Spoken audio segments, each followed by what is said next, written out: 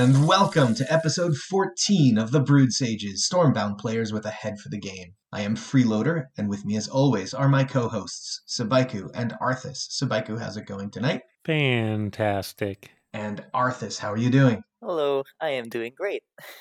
Well, we are the Brood Sages, and as a reminder, you can always contact us at Brood Sages on Twitter, or for all of you who used to binge watch the original Saved by the Bell, our email address is thebroodsages@gmail.com.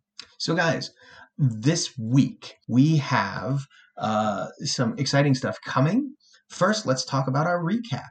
Anybody trying some new decks this week? Sabaiku, go first. Yeah, I've been actually working my way through Platinum with Archdruid Aaron, the recently nerfed card. Now seeing some use in a non-winter faction, but it's been working out very well for me. I did manage to hit Diamond 5 with Wait, which with the faction are deck. you playing? I am playing Swarm using Edric and Aaron to pull Dark Harvest and Needle Blast. So it's a nice mid-range Swarm deck that looks to get down to the baseline relatively early, but instead of a reckless attack on the base, you have to play a little more conservatively to try to set up the Dark Harvest swing turn on 7 mana. And it's been a challenge. I've been enjoying learning how to play this deck, cycling it differently, building it differently than I normally do, but I can definitely say the card is nerfed, but it can still definitely be viable in the right deck. I mean, it was nerfed to only one card. Yeah.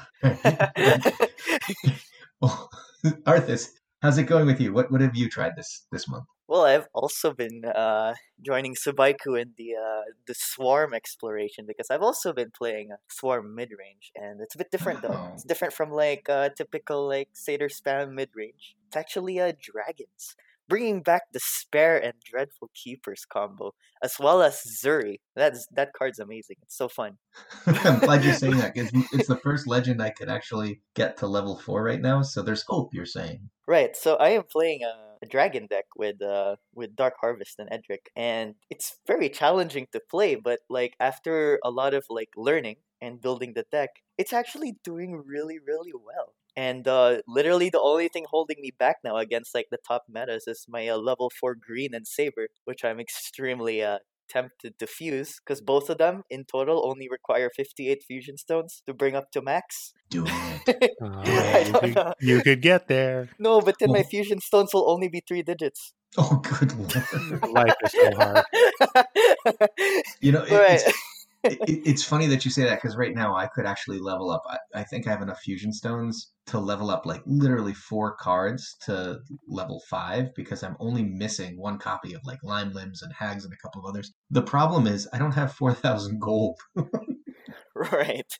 Yeah, and not yeah, it's also the gold, right? Because I don't know what kind of like discounts they're gonna be thinking of doing this Christmas. So I can wait a few weeks, I guess. Makes me sad though. Try to catch a Christmas and New Year sale. I'm trying to do the same thing. Just Yeah. stockpile and hope that there's something coming up.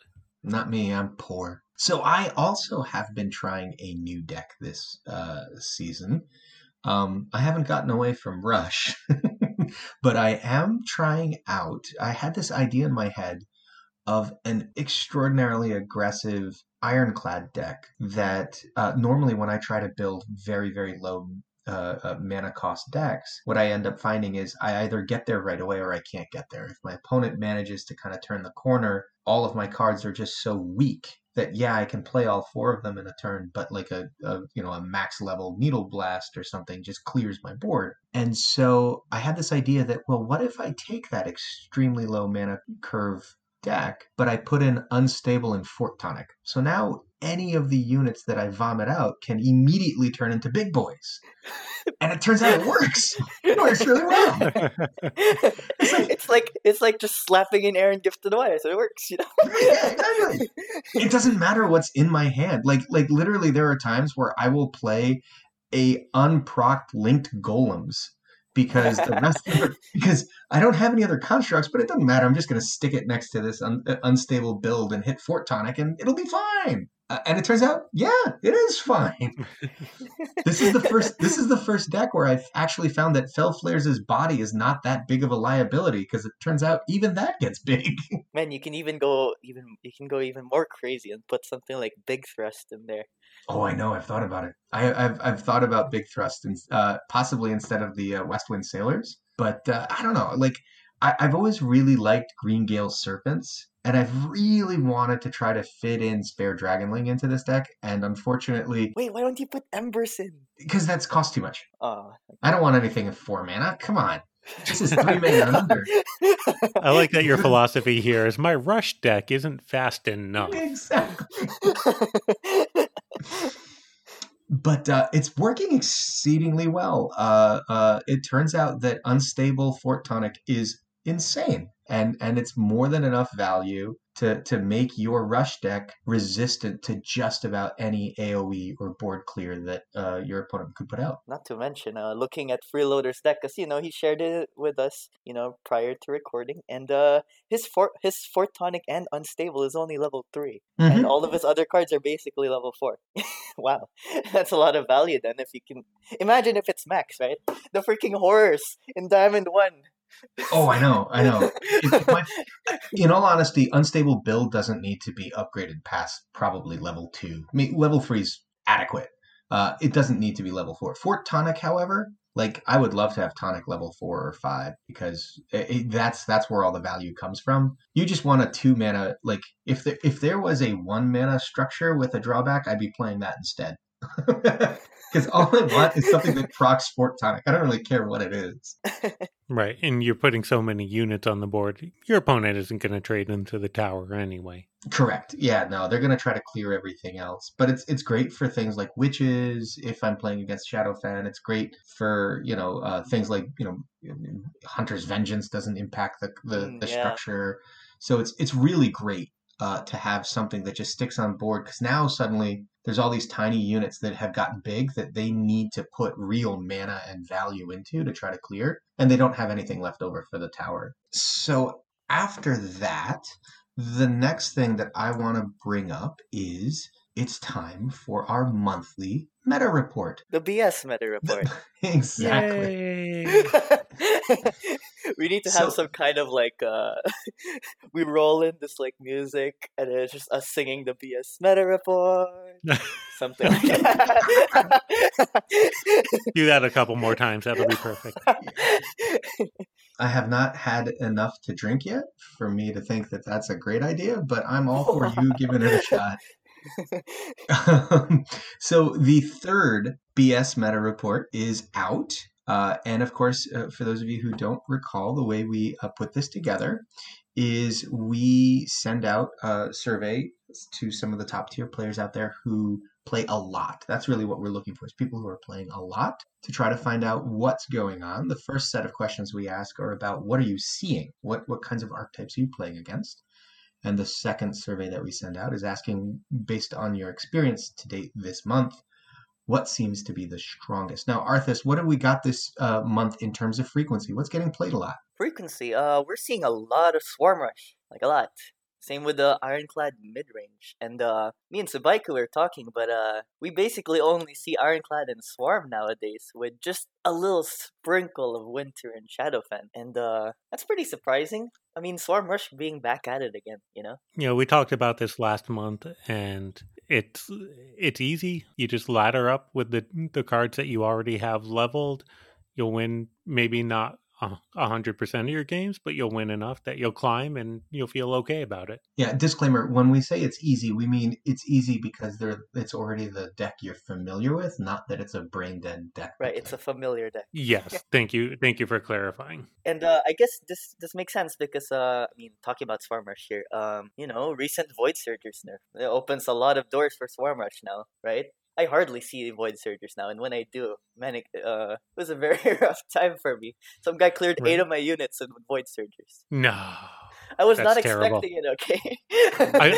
I agree with you. I don't play around it at all anymore, and we're maybe getting a little bit ahead of ourselves in the discussion. But I agree with you. I don't play around it at all. I just say, you know what? Now at this point, if you're still running it, good for you. It's still a good card. It's still does a lot when you put it in your deck. Yeah, but looking at the other frequencies, Shadowfen midrange, still there. It doesn't really die as an archetype. I mean, a lot of its synergies encourage the mid-range big boy buff kind of playstyle. But Hello, we're Claxy. still seeing, Claxy. We're seeing still a lot of winter pack control. Surprisingly, ones who still use Aaron and Gift of the Wise, because it's not that it's bad, it's just not as extremely overpowered anymore. But there are still some spells, and this is what gets me the most. There's a still minimal number of players out there, but it's definitely significantly more than before. We are seeing a little more winter pack rush. It's actually catching me by surprise in the ladder. Really? So what is a Winter Pack Rush deck looking like right now? Oh, it's got a lot of really cheap units to flood the board, like things like Rivalings, Lawless Herd, Fell Flares, and it really like kind of screws in my head because I'm normally used to just seeing a lot of spells. But when they start like flooding the board, I get like so overwhelmed because I'm playing around a different kind of playstyle, and then they slap in like one or two hearts, and I'm like, wait, I'm in trouble. Yeah, it's nice to see that people are experimenting with other winter decks now that Aaron and Gift of the Wise isn't so prevalent. And think to yourself, well, I have these winter cards. Let me see what else I can do with them. Yeah, I think it's also telling that once the freeze buff happened, a lot of people were trying out a mid-range winter pack deck that was sort of focused around freeze and some decent value minions, right? Giovanna being kind of like the key to it, trying to get a really good swing turn out of her. But it's even when I tried it last month, it felt like it was suboptimal. And it appears, based on what we're seeing, that a lot of people experimenting with Winter Freeze have come to the same conclusion that an additional amount of value is needed. And so we're seeing more control cards being added into the Winter Freeze decks. And it's making it harder and harder for us to, our survey takers, to provide any sort of differentiation. They're all effectively just getting classified now as Winter Pack control decks. Because at the end of the day, that is the play style of both variants now. And not for nothing, but one deck that really does love to prey on Winter Pack control is Swarm Rush. So seeing Winter Pack control sort of take over all of the Winter Pack mid-range players, and they're going to a more controlling style, that does nothing but make Reckless Rush players salivate, because that's the deck you want to roll into, right? Like that's the best matchup. I thought it was mid-range that you want to run into as Rush, because Control is built to counter Rush. In general, it is, but the Oh, okay. the freeze control has a weakness that it doesn't normally clear the units. It relies on freeze to hold for the turn, and Forgotten Souls is kind of like the one counter to that's like, nope, freezing doesn't do anything. It just gives me something I can pog. Thanks. Uh, so that's kind of the Achilles heel of freeze, is that like Swarm has a built-in counter to it, right? It's terrible for Shadowfen to see freeze, but Swarm doesn't mind so much. Yes, you have a point there. Yeah, at least that's been my experience. I'm more than happy to defer to people with like yourself with additional play experience than mine. No, But I for agree. me, I agree. It's also quite possible that the Swarm Rush players are, really trying to target the Ironclad mid-range, which we talked about as being also very prevalent here, and trying to get out ahead of these more value-oriented Ironclad decks, and that's a pretty reasonable way to target it. That makes sense. Yeah. so we'll table this for later, but I want to just sort of drop the little line here as a note for all of us and for our listeners. We will discuss this at some point based on the continued play rate, and we'll get to it in just a second about its power. Ironclad midrange seems to really be just kind of camping out at the top of the world. And specifically, what brought this to mind was the matchup into Swarm Rush.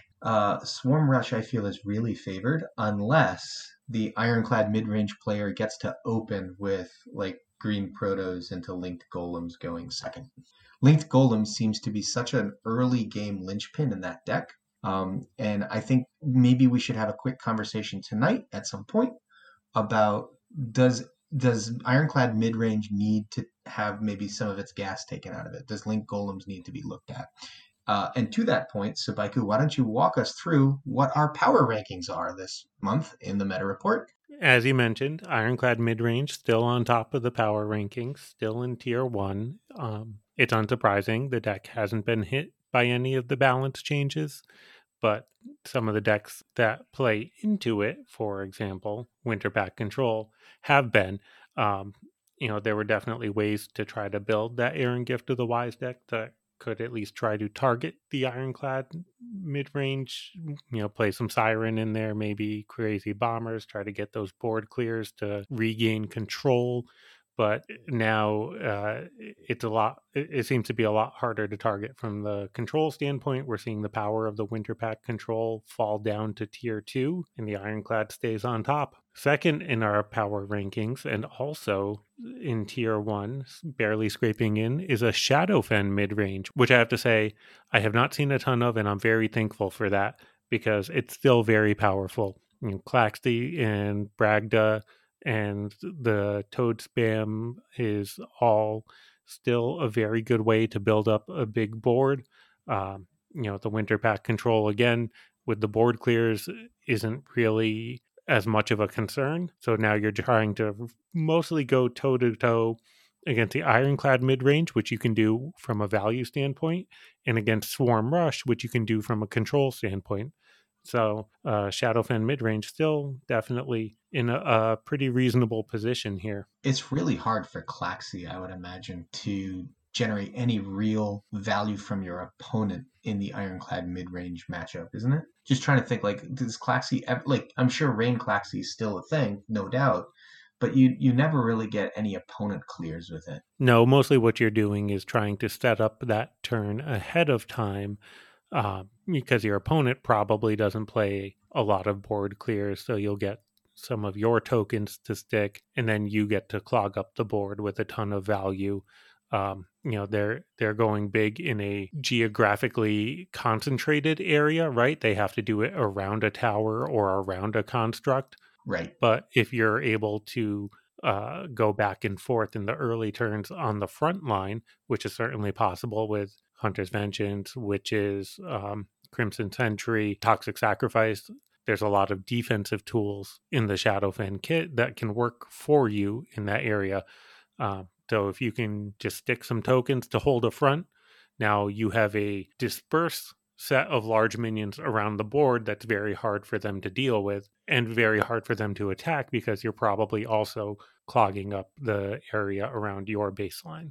All right. So, Arthas, I'm noticing that Winter Pack midrange is a solid tier 2 deck based on the survey we've sent out to top tier players, and yet its play rate is almost nil. In fact, nobody's really seen it. What do you think? What's going on? I can kind of vouch for that too because even myself, I stopped playing Winter Pack mid range. It feels like there are just so many better options, you know. I know I was hyping it up quite a bit a few episodes ago, and it is very fun still. It's just definitely feels like it's just lacking something. I don't know, value or setup. I don't know, but it's just not as good as playing even the nerfed Winter Pack Control with Aaron and spells. Like that one still seems to be incredibly powerful because I still see that decent amount. Like even after the Aaron nerf, where Aaron cannot cast Gift of the Wise now, people are still playing Aaron Gift of the Wise decks. I mean, they're still playing Aaron with Needle Blast and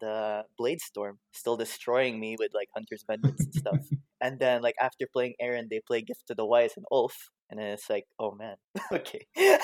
But like with mid range, you know, it's a bit harder, I guess. Because I've done like countless experimentations and different optimization routes for like Winter Pack mid range, like with Zavana, but it always seems to be lacking. Like eventually, when I was trying to optimize it even more and more, I just ended up putting things like Gift of the Wise in, and it's just like, okay, Gift of the Wise rhyme. Okay, I'm only winning because they don't have confinement.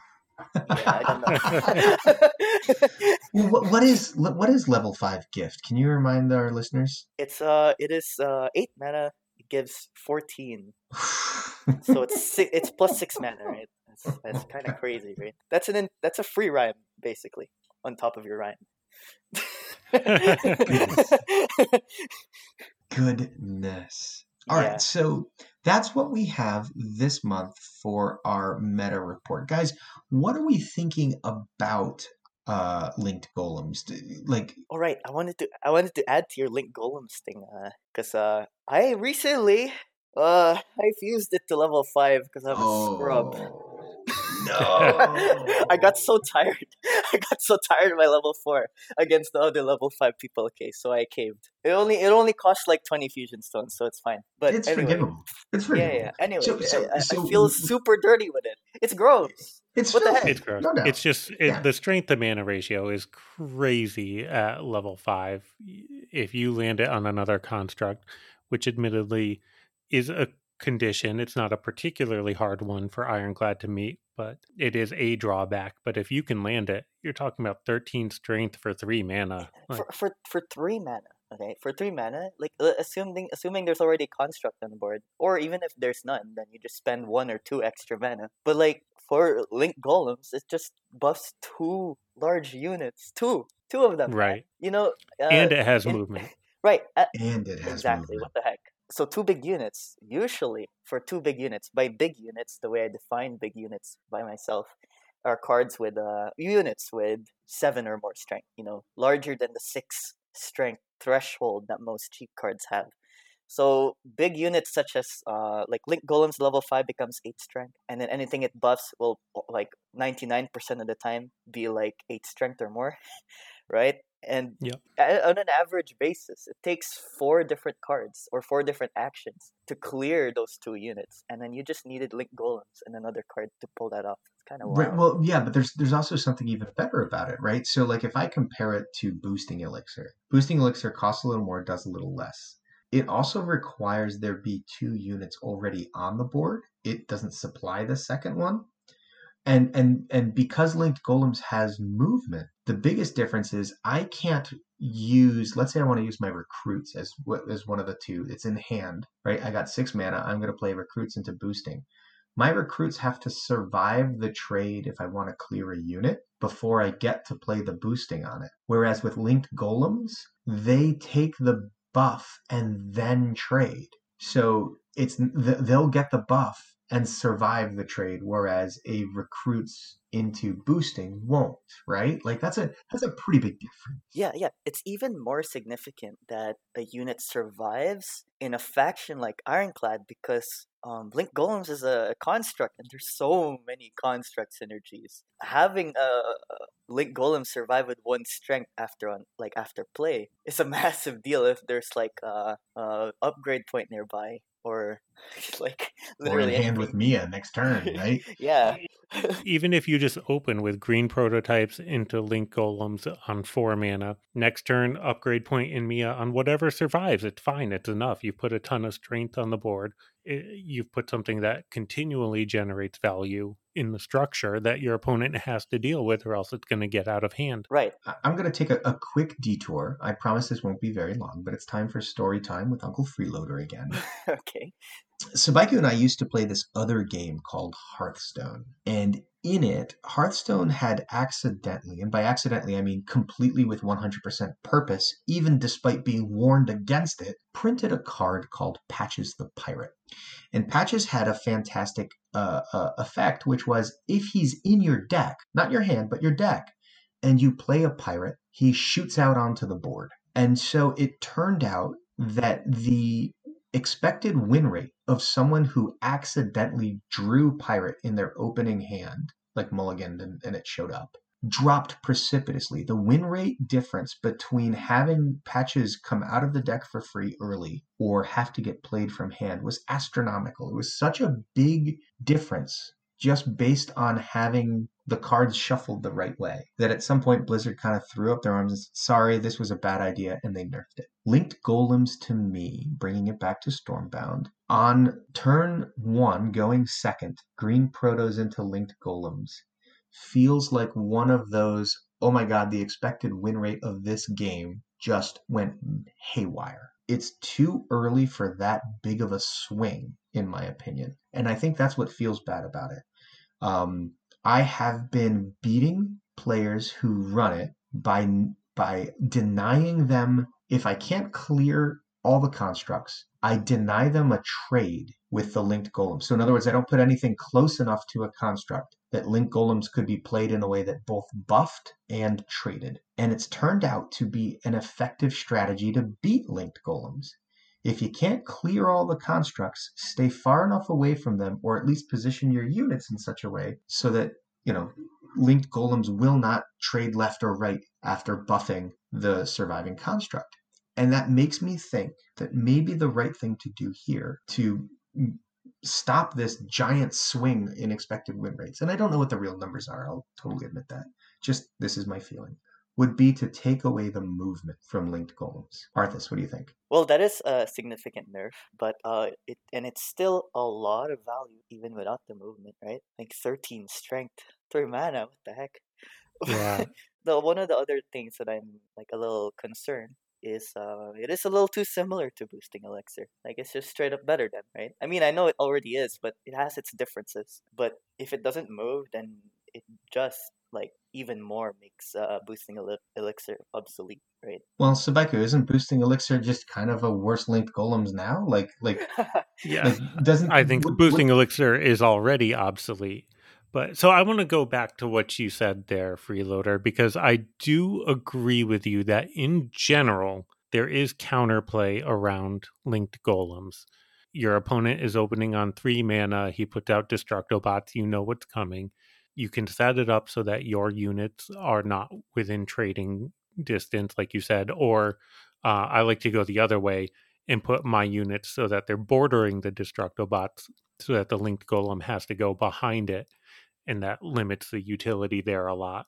You can play Shadowfen and play Witches or Crimson Sentry are both reasonable counters that mitigate a lot of the damage from the linked golems, but that's trying to close the barn door after the horse has left. That's very fair. But we talked earlier about how Swarm Rush is a popular deck, and one of the reasons might be because it targets the Ironclad. And I think this is one of the reasons why, because a Swarm Rush deck has the tools to go around the huge value generator that the opponent just put down. In general, a Swarm Rush deck isn't doing a heck of a lot of trading anyway. But with Shady Ghoul and Doppelbox and even Dreadfawns, if you're building it that expensive, you can just go around the huge minions that your opponent has put in the middle of the board. Yeah, it sucks when they get down to your baseline, but you're trying to close the game out before that point anyway. And that might be one of the reasons why you're seeing Swarm Rush still so frequently, is because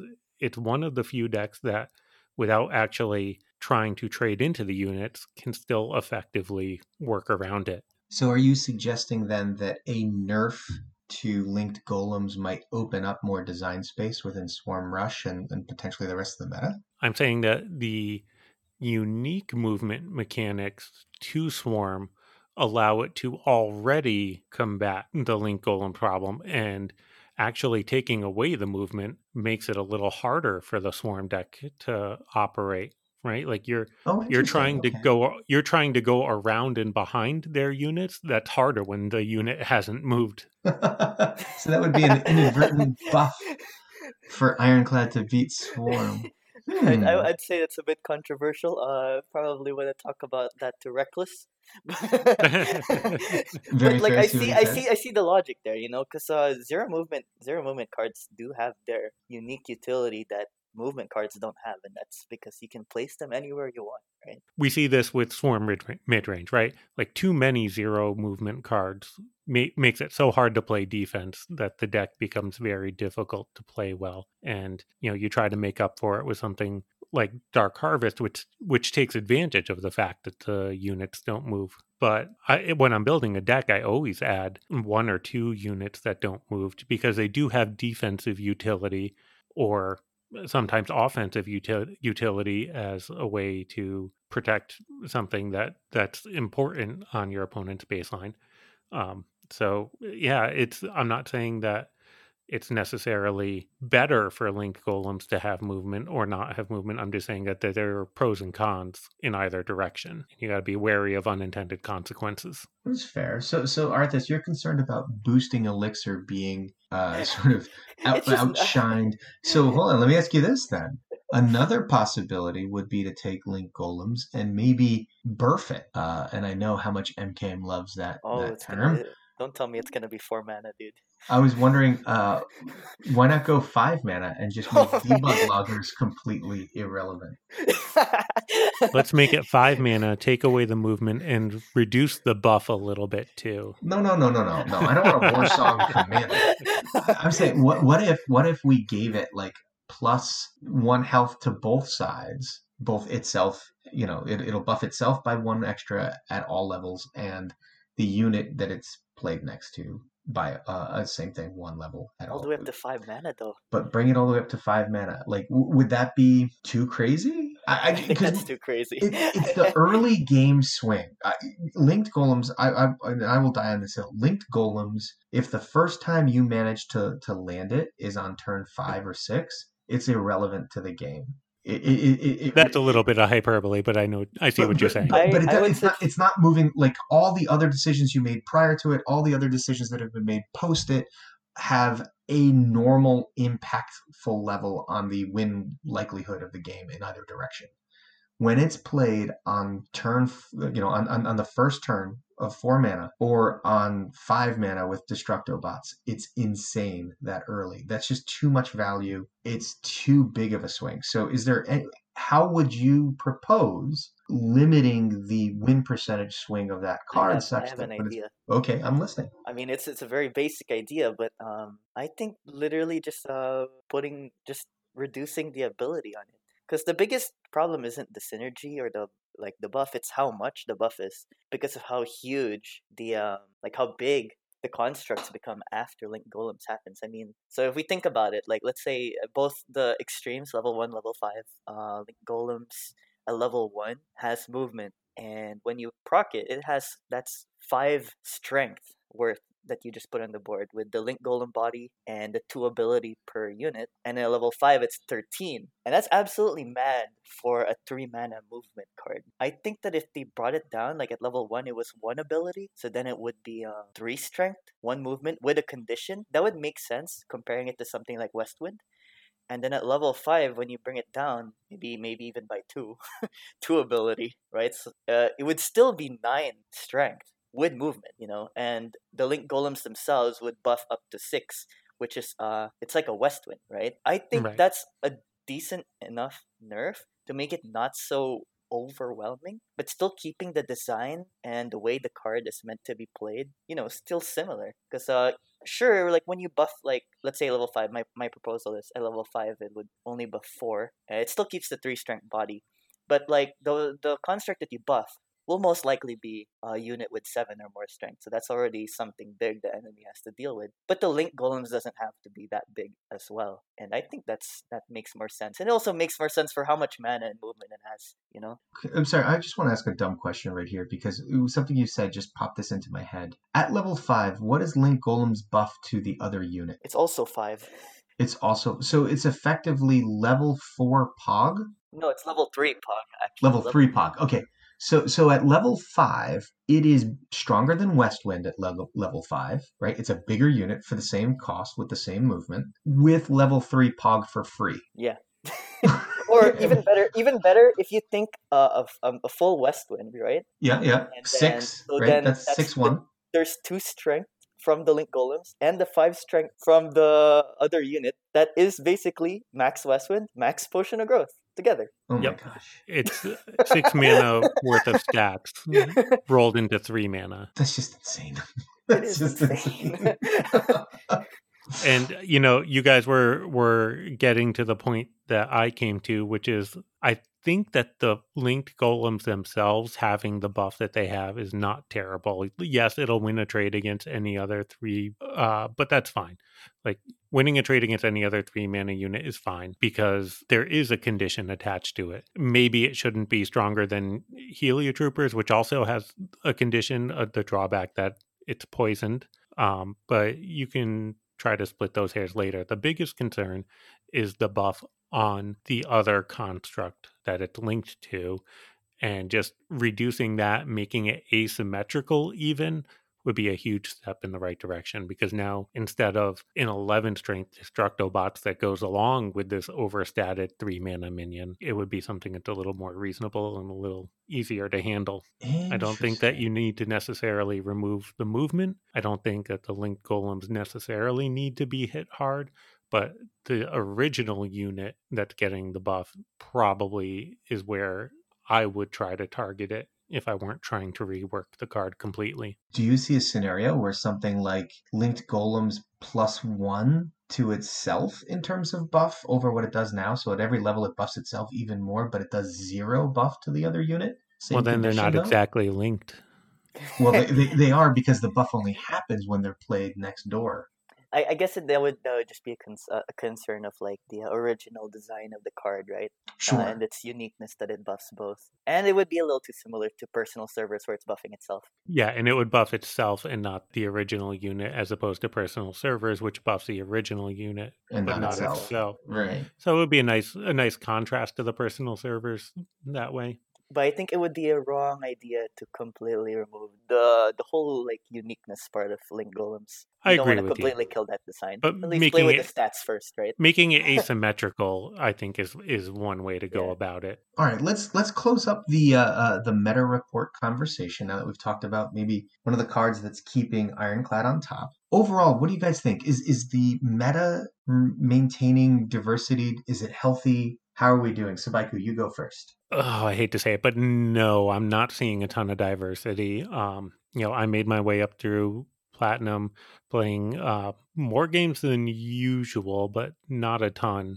So, admittedly, my sample size is small and reflective just of me, but I see really just so much Ironclad mid range and so much Swarm that it's probably, I would say, probably 80 to 90% of my games. And I don't know if that's true. I'm not keeping that kind of track of my games, but that's certainly how it feels to me. I would guess that 10 to 20% of my games are against Winter and Shadowfen combined. That lack of diversity does take away from the enjoyment of the game. It makes every match feel kind of a little similar. Yeah. Arthas, how about you? Me, I'm also only seeing two factions really, and that's Ironclad and Swarm. And I love to like make new decks, like what I was doing with like my not Ironclad, Swarm Dragons. But like because of how little diversity I'm finding, I end up just building my decks to try and counter those, but like intentionally do worse against other decks. But since those other decks aren't being played anyway, it's like, what's the harm to me? I don't think that's really healthy. It's not very fun. I like to build more well-rounded decks rather than really tailored decks, just because of how invariant the meta is. You're just seeing the same stuff, playing the same people, and the same kind of play styles. Especially if you start mirroring other people. It's like, oh, okay, then it's easier to get salty when you lose because they have higher levels than you, and you guys ended up playing similar deck. It's kind of not very good for the experience. Hence why you threw Fusion Stones into your Linked Golems, right? Yeah, that's exactly why. I will say that I am shocked at how far down Winter Pack has gone in terms of its frequency. There was a lot of Winter Pack being played in November, and it's based on what we're seeing, the least played faction now, and almost all of it in Control, which, again, that is the faction for Control, so I guess that part's not overly surprising, but my experience has been almost exclusively Ironclad. I haven't played nearly as much as the two of you, but I have been seeing almost exclusively Ironclad opponents, so I'm also in that same boat. People on the Discord do definitely talk about the winter decks that they're trying. Anyone who says that it's completely dead is usually met with, no, this one's working well for me, and Diamond kind of response. So it's definitely still viable. It's just maybe not as strong as it used to be, and that's enough to put off some people. Well, the one promising thing that I will say from all of this is that Sheepyard has been overall fairly strategic in a lot of their decision making so far. I feel like the individual tactics, like for example, did Basanu have the right stats? Maybe we could argue, no, it's a little too weak, it's not going to see play. But the overall strategies that they seem to be, the overarching ideas that they seem to be putting forward are the right ones. And they have said flat out that Gift of the Wise is making the design space for Winter Pack difficult. They've nerfed it. They've now nerfed Erin, so she can't play it. It seems to me like they're trying to be able to make space where they could be introducing either changes to existing cards or new cards within Winter Pack that might be very powerful. And in a world where you can cheese out Gift of the Wise, too powerful. But now that these changes are being made, hopefully we see the second half of this strategy, which is get Gift of the Wise to the point where it doesn't decide games on its own, and then start giving Winter Pack some really cool new stuff. And I'm looking forward to part 2. I agree. Really, it's very clear from the moves that they've made so far that this is all prologue. They're just trying to get things in a good place for them to introduce larger updates and hopefully a lot more cards. And I'm very, very excited to see where they go from here. All right, so moving forward from there, we solicited some feedback from our listeners everywhere we could. We asked for any and all questions that people have that they would like to see answered. And we got some responses. First up, we got a question from, I think this is pronounced Evil Deck. I'm not 100% sure, but I hope so. Arthas, I'll ask you this question. Are after attacking abilities any good against after taking damage abilities? So in other words, are like things like Lich Summoners, are they any good against Elders? Well, if we're talking about the mechanic comparison, taking damage is like basically better because it encompasses all the situations after attacking would succeed in, while adding more situations where it could still proc the ability, but after attacking does not, Exactly. It still works on your opponent's turn. That's a You big also deal. can abuse one of the two, right? You can't force your own. I mean, I guess if you're playing with Forgotten Souls, you could play a unit with movement that attacks once, and then you could play Forgotten Souls to abuse that same ability one more time. But it's just a heck of a lot easier to abuse the taking damage ability of Elders, right? Especially in Shadowfen, but just in general, like Hunter's Vengeance is a great way of abusing taking damage effects. So there's just one of the two you can leverage a lot more, I think, right? And some after attacking abilities are so strong that they still see a ton of play. Like I'm thinking Green Gale Serpents for Ironclad decks, right? Like on attack. It's actually before attacking. That's right. But for the most part, like these Lich Summoners doesn't see a lot of play, and it's for a good reason. It's because it's only situationally useful. And well, a good after attacking card is like Toad. Toad is still seeing a lot of play. It's still very strong. It is fantastic for sure. The buff on it's really good. Yeah, it's got to be a really strong after attacking card or before attacking card. Good point. All right, so follow up to that, Sabaiku, are Liches and Lasting Remains and Debug Loggers, Fluffy Bad Boxers, and other cards with this after attacking ability, are they losing play because of the Elders being so good? Well, having not been in the game pre-Elders, it's hard for me to make that comparison. I think, to what we just talked about, it's got to be a really strong ability on attack in order for it to see play, as opposed to on taking damage. Actually, I'm struggling to think of a mediocre on taking damage ability that sees play. Like that sees play. I don't think there's a mediocre one. yeah, right, exactly. It's basically what the answer actually boils down to is only the busted cards are the ones that see regular play anyway. Right. I don't think it's a question about like the mechanic, right? Because the mechanic can be justified by the ability itself. It's just that most of the after attacking abilities just aren't as good as the other after taking damage abilities, even if both of them were like the same mechanic, right? Like Chestnuts or Booming Professors. Those abilities are just way too powerful. Even if those Elders were after attacking, those would still see more play than the already existing after attacking abilities. Yeah, Well, that's that's true. fair. Isn't it Vindicators I don't want to get my, or is it obliterators? I can never remember. No, which word it is. Vindicators, you're right. It is Yeah, Vindicators. when they attack, they deal damage to the base.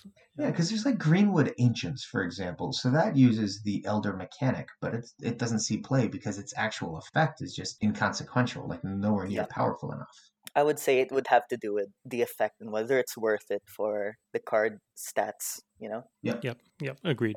Okay, so back to Arthas with this one. Kep asks, which of the mods in Stormbound Discord server is the best? Your choices are A, Kurua. Kep, B, Kep, C, all of the above. Okay, I guess it would be hard for me not to say Kep because I've been playing Kep a lot lately. Kep, aka Dreadful Keepers in the game. I think all of the Stormbound mods actually have a particular card after them. All of them being dragons. But Kep is Dreadful Keepers. Been playing a lot. Kep's very fun, very cool mod. But I gotta say it's Kurua.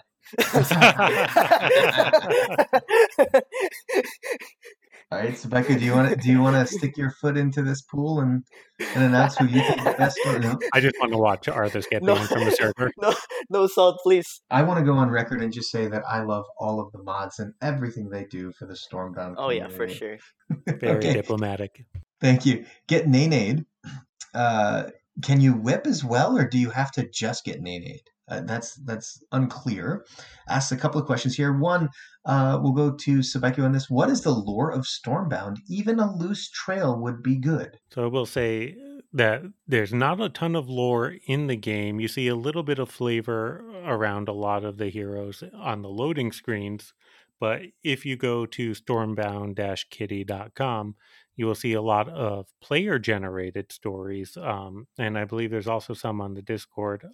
There's a lot of fans with a lot of imagination that have worked to fill in those gaps. And Freeloader has even read some of those to you for your bedtime if you care to listen. Shameless plug. You can go back into our podcast history and see it. Arthas, do you have any comments on the Stormbound lore? Do you know anything that us noobs don't? I know Stormbound's gravity is exceptionally strong because I calculated its acceleration. Oh, do tell. I did actually. Here, let me pull it up real quick.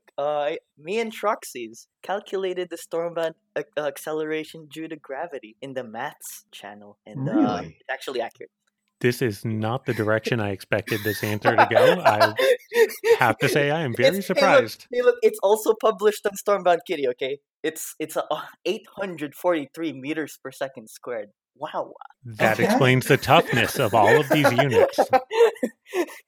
We calculated this by well, okay, I don't want to get into it. I mean, it's a lot, but you guys can totally check it out on Stormbound Kitty. That's there, also on the server, the Discord. I mean, but I have to say, the funny. next time I've got a cup of coffee and an hour to kill, I'm gonna sit down with a pad and pencil and work this through myself. Moving on from there, let's start with Arthas. What's your favorite unit? Oh, favorite unit. That's a tough one. I have more of a top 3. I can't really choose. Depends on my mood, you know. You have to choose your favorite child. I have to choose.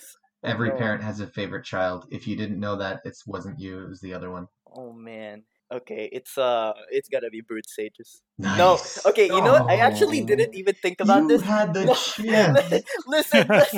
Listen.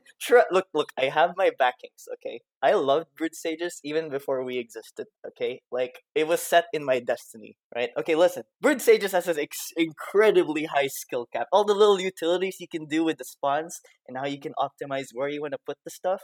I find that whenever I play Brood Sages, I find that those games to be one of the most interesting games ever because of the things I can do with it. Okay. It's either that or like either Edric or Toad, but they're like not as cool, you know. Not as cool. I agree. Brute Sages are a lot of fun to play with. You're darn right they are. For my answer, I'm going to go with Klaxi. The first legend that I ever saw in the game, I was like, oh my gosh, that effect is so cool. I have to craft that card immediately. And I did.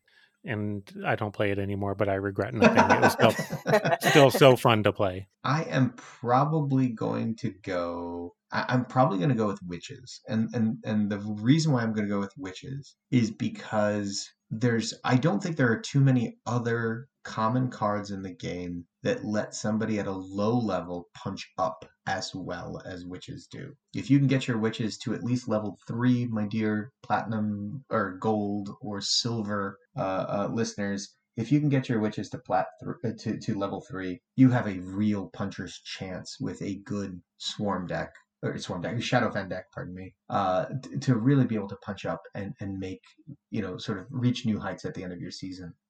It's one of the first cards I got to level 5. It's one of the few cards I have at level 5 still, and I regret nothing on it. It's just the MVP of my deck in so many games. So there's my answer.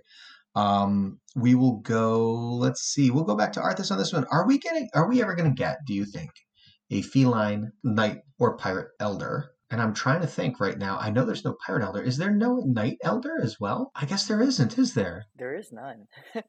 So do you think we're ever going to get an elder for felines, knights, or pirates? I think it would be crazy if we didn't. So I think that is something that Shipyard maybe are thinking of filling, because those are some open spots in the neutral kingdom. Much like how they filled the pirate hero, right? Right, that's right. Looking forward to seeing what ideas they come up with. So Sabaiko, you are in agreement with Arthas then that you think there's going to be? I think there should be. That's what I'll say. Should be, yeah. Should be as All right, I'm going to take the contrarian on this. I'm going to say, look, elders were a thing. They had effectively their expansion. They got introduced to the game. There's elder packs. That's not the same as heroes. Heroes have been in the game since the beginning. Every faction or every race, pardon me, within the factions and stuff get one. Seeing Shipyard come in and give us a pirate hero is different. I think. I feel like the elders are the elders. That expansion's done. So I would not be surprised if we never get a feline knight or pirate elder. I agree with you. I wouldn't be surprised if we don't get it, but they should do it because I like symmetry. I like completeness. If these cards don't show up, if anything, maybe ancient versions of them would show up. Okay. But I don't know. That's even more of a stretch, though. And the last question from Get Nade is, who exiled King Loras and why? Well, okay, I know the answer to this one. This is 100% irrefutable, okay?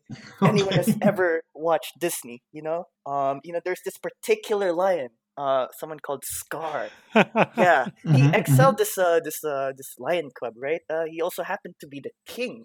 I wonder, king, lion, exiled. It's gotta be Simba, guys. Scar has to have been the one that done it. Incontrovertible proof that Stormbound is actually part of the Disney universe. There it is. We've got it, folks. The next race that we're going to be introducing are warthogs. Don't toy with me. I was actually going to say Edric did it because King Loras kept making spots all over the carpet. Maybe that's just the cat owner in me and frustrations that I have with my current cat. I don't know. I would say go to stormbound-kitty.com, best website on the web, and see if you can't find in the user stories something about King Loras, and there may be some interesting little tidbits there that we are unaware of yet. And if there isn't, feel free to write your own. Yeah, exactly. It would be a very interesting story to tell. So moving on from there, guys, that's the entirety of the mailbag that we've received. There is one last little piece of news that I really am quite excited about.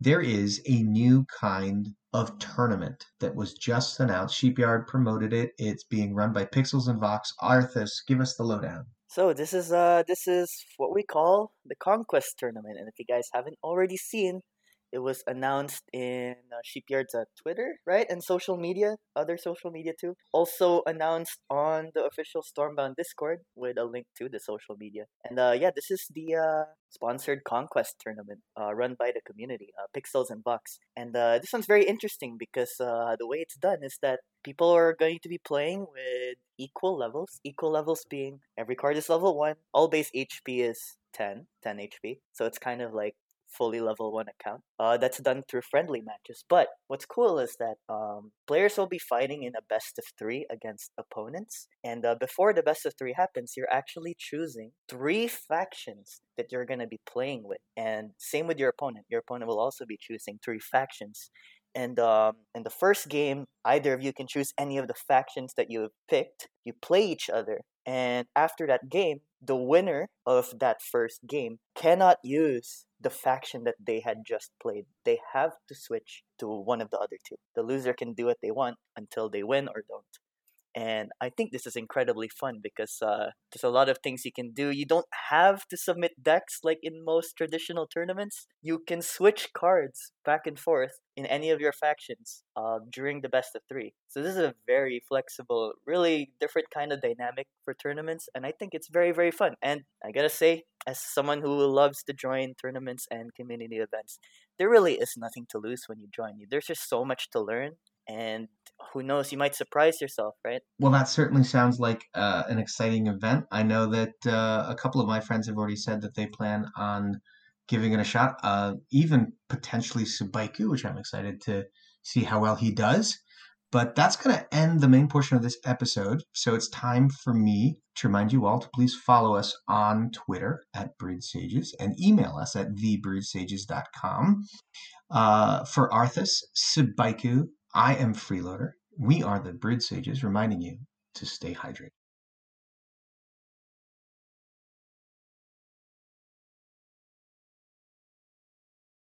BS Meta Report. BS Meta Report. BS Meta Report.